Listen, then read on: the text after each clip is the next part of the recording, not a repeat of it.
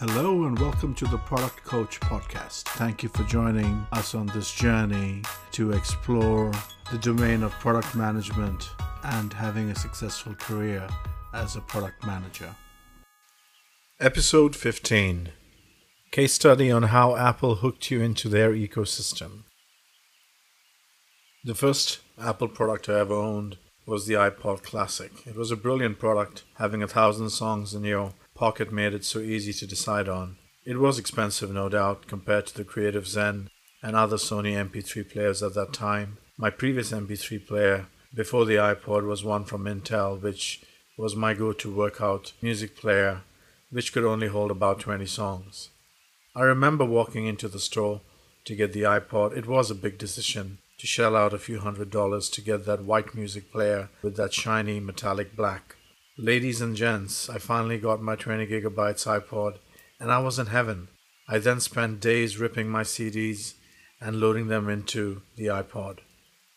The jog wheel worked like a charm and it was so easy to use.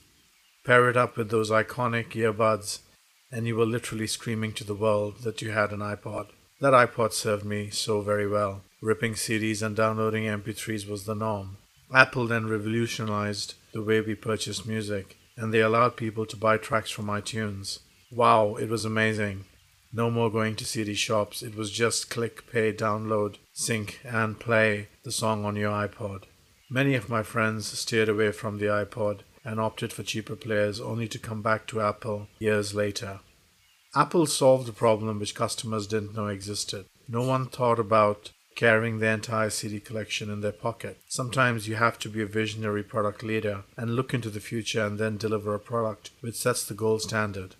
At that time, the Walkman was the number one music player. It's been 20 years since the iPod launched and no one has come close to it. Passion plays an important role when it comes to building stellar products.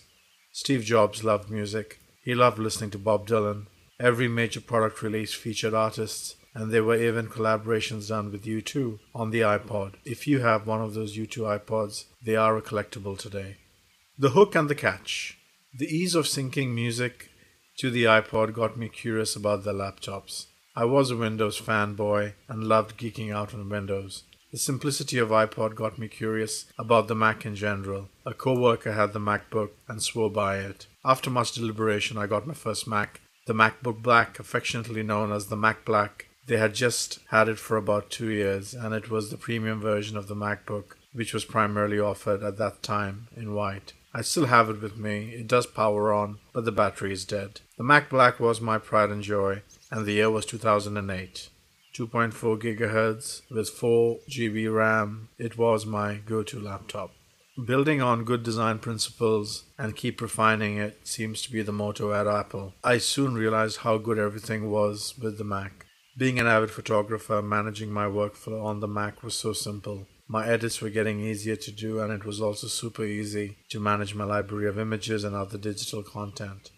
After a couple of years, I decided to plunge in further, and my experience with the Macintosh only got better as I made the case to get a MacBook Pro 17. I was a chirpy, happy monkey.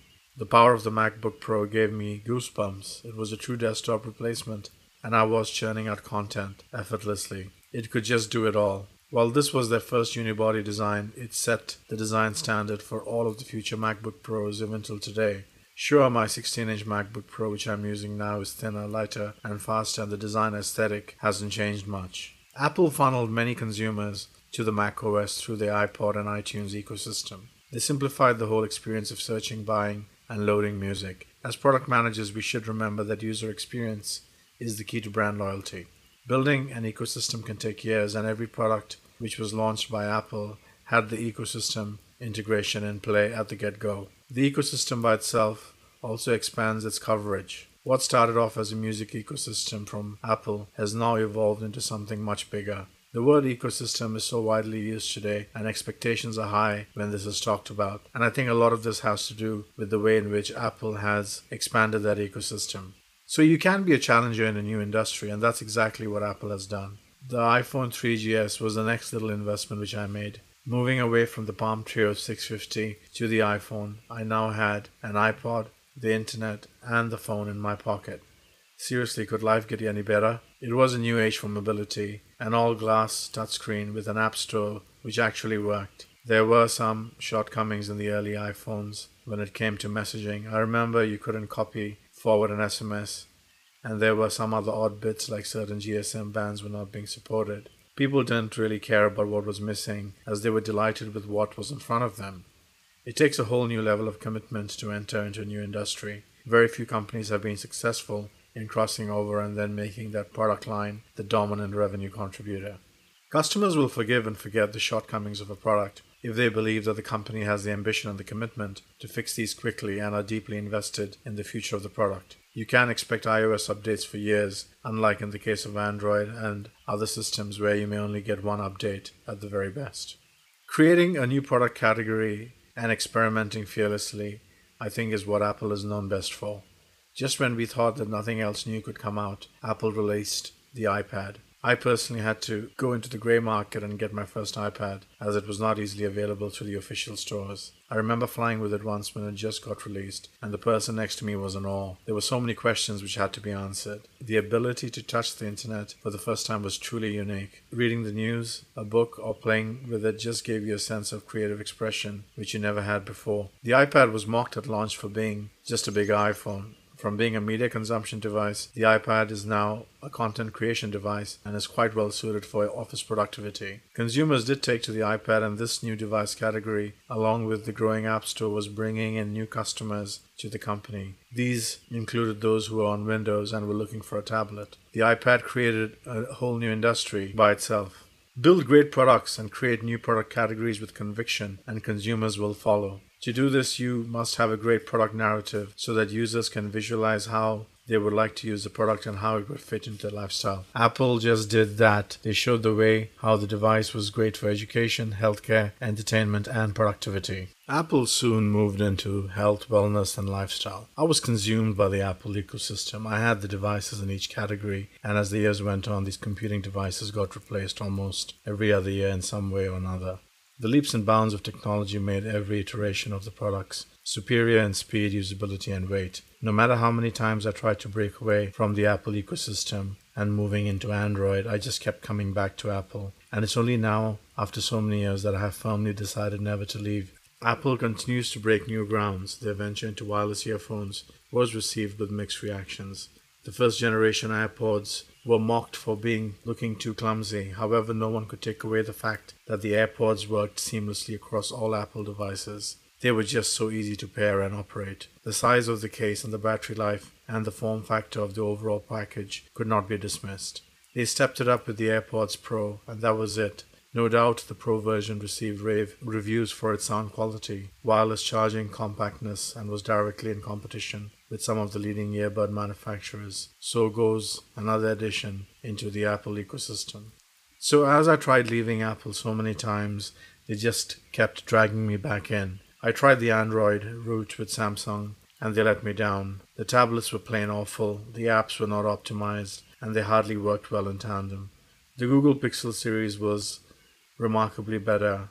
I occasionally use Android for work and for some mobile gaming. The Pixel 3 and the Samsung Notes were great phones, but something was amiss, and I think it was the fluidity of the user experience compared to Apple. So I went back to my iPhone. The same apps work on my Mac, iPad, iPhone, and even on my iWatch. It's just seamless. When macOS Catalina launched, the sidecar capability to make your iPad Pro into a second monitor was just most creatives needed. And this is an example of how Apple keeps integrating the devices and building out that ecosystem to the delight of customers. When it came to wearables, the iWatch is now the Rolls-Royce of smartwatches. The health metrics and tracking is great and continues to improve. Yes, there are some other good ones like Garmin and Fitbit, but they are not lifestyle watches which integrate with health and wellness that seamlessly. The watch industry is another example of how the company took up the challenge to create a new category for themselves. The interesting thing about the watch market is that the product managers probably needed to stretch themselves and had to work closely with design houses to choose colors, materials, texture. Quite fascinating that a technology company was able to pull it off. Making mistakes and being brave should be the DNA for product managers. When I look back through the years, Apple did not always get everything right the first time round.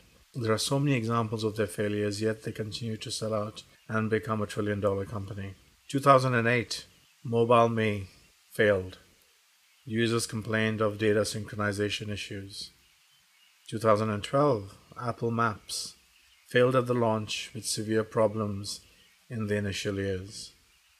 2010, iPhone 4, AntennaGate, users reported drop in signals. 2014, iPhone 6, BendGate, users reported flex and bend on these devices.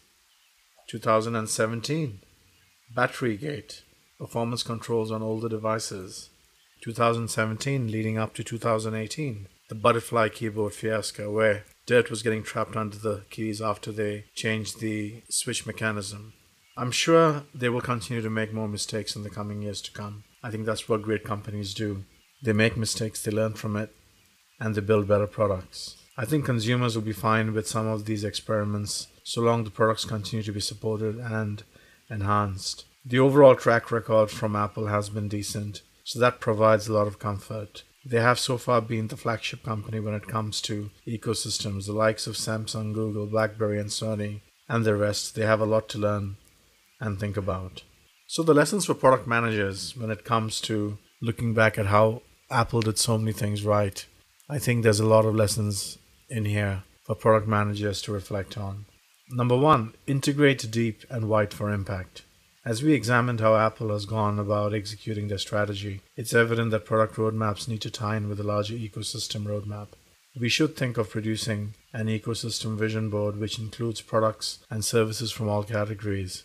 Most companies build their products in silos and may at best bundle a few products together and have some integration for a period of time. There needs to be a deep integration of services and platforms. It's as simple as saying, if I have one account created at Apple, I should be able to use it across all Apple services and devices. Apple has also come to the point that one Apple ID can allow me to have instant access to information, photos, documents, regardless of whether I access it from my iPad, iPhone, or the Mac. There is a lot more under the hood at Apple, and they continue to delight customers by simplifying how devices connect up. Look at how easy it is to pair an iPod with an Apple device. There are hundreds of ecosystem features that are embedded into the Apple devices, too many to mention here, and there are new ones popping up every day. Number two, powerful ecosystems have a multiplier effect.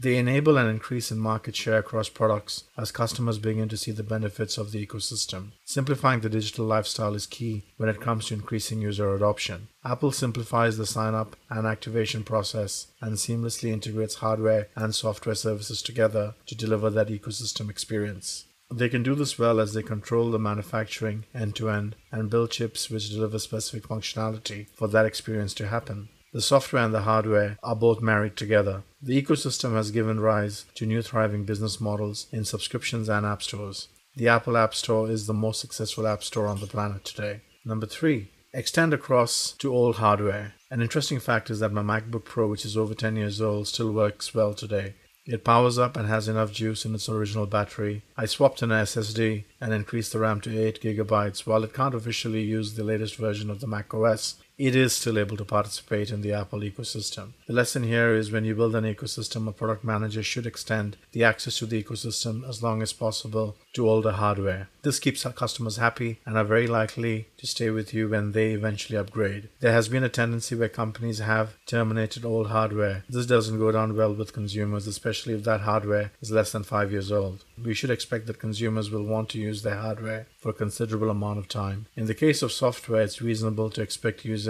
to be pushed to an upgrade route in a shorter period. Number 4, iterate at pace and be committed to the vision. So many companies announce grand plans to integrate devices and software, and yet they all fail. There has been limited success. Look at how Siri, Maps, iCloud, iOS have evolved from their humble beginnings. The company commitment to customers is exhibited through their regular software updates. You know when you get an Apple device that shortcoming, if any, will be fixed. Many product managers have tried to adopt the Apple way of doing things, and it's quite hard to emulate it as this needs an organizational shift in strategy. We can, however, do whatever little we can for our own product backlog and still aim to deliver on our product vision.